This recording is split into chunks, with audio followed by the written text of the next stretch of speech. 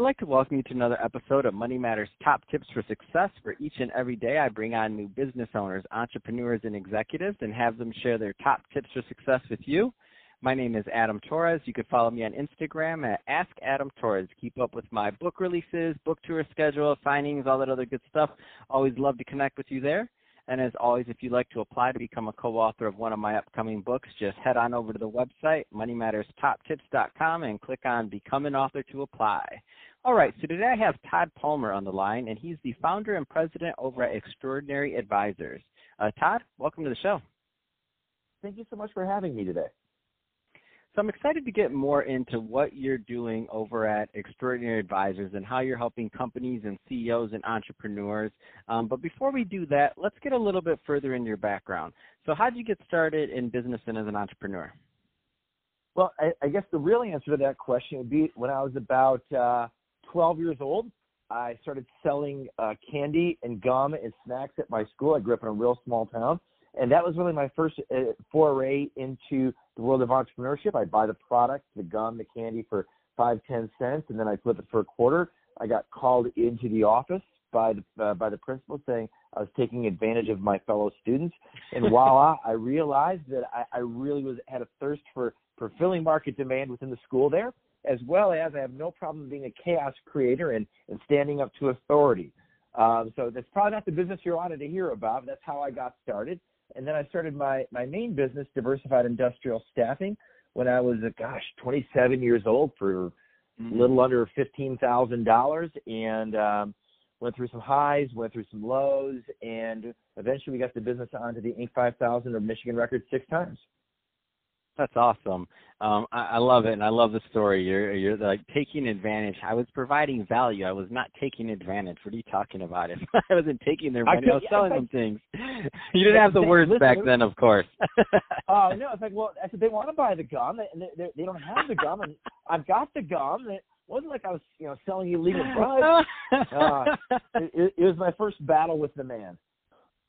Oh, that's funny. So obviously you've been, ups and downs and sideways, everything in between, a lot of years of entrepreneurship under your belt. If you were to go back and give that Todd that was just getting started some advice, what kind of things would you tell him?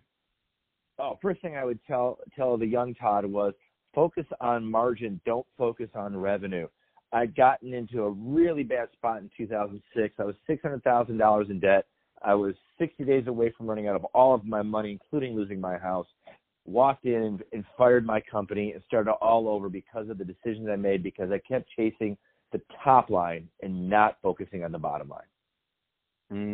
Got it. No, great stuff there, and that's a great tip that many entrepreneurs need to hear. I love it. Let's switch it up a bit, Todd. I want to get more into what you're doing over at Extraordinary Advisors.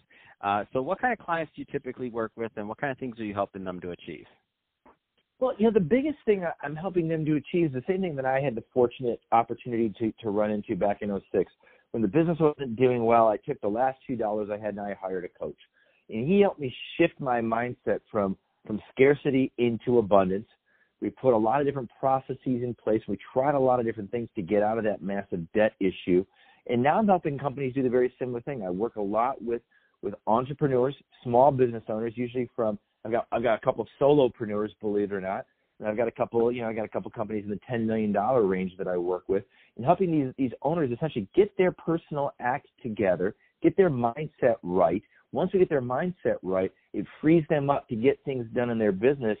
And I just recently got a great testimonial from a client.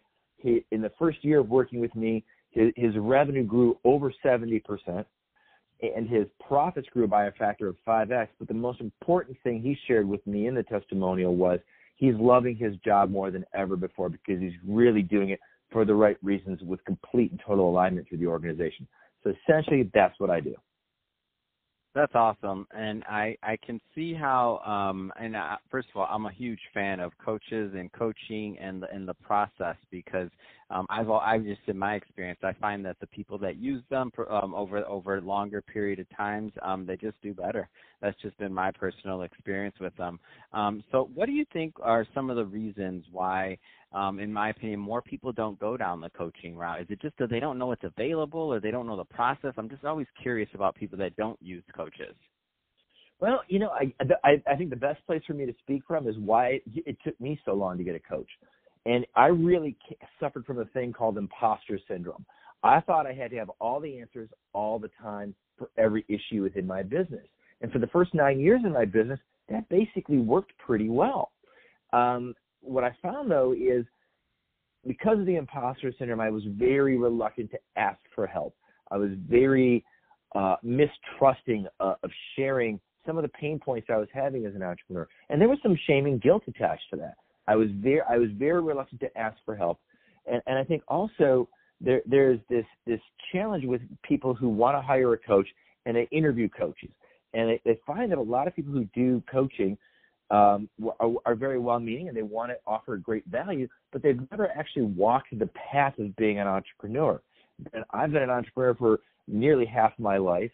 I guess I just mentioned I got in some really bad shape, but the other side of it is we got out of that bad shape and had some incredible successes.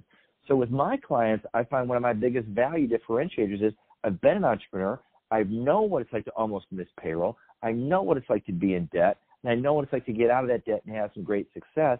And a lot of coaches don't have that pedigree and that experience, and I think that makes it tough for people to hire a coach unless they've actually walked the path they want to lead you down. That makes a lot of sense. So if somebody's listening to this and they want more information, Todd, what's the best way for them to get it? Well, I think the best way for anybody to reach out to me is through my website, extraordinaryadvisors.com. You can you can check me out on Facebook or on Instagram. I'm on all the social media platforms. And what I suggest is anybody who checks me out and communicates with me through one of those portals, mention that you heard me today on Adam's show, and I'd be happy to give you 30 minutes of my time for free. And no hidden agenda, no golden handcuffs to tie you to the mothership.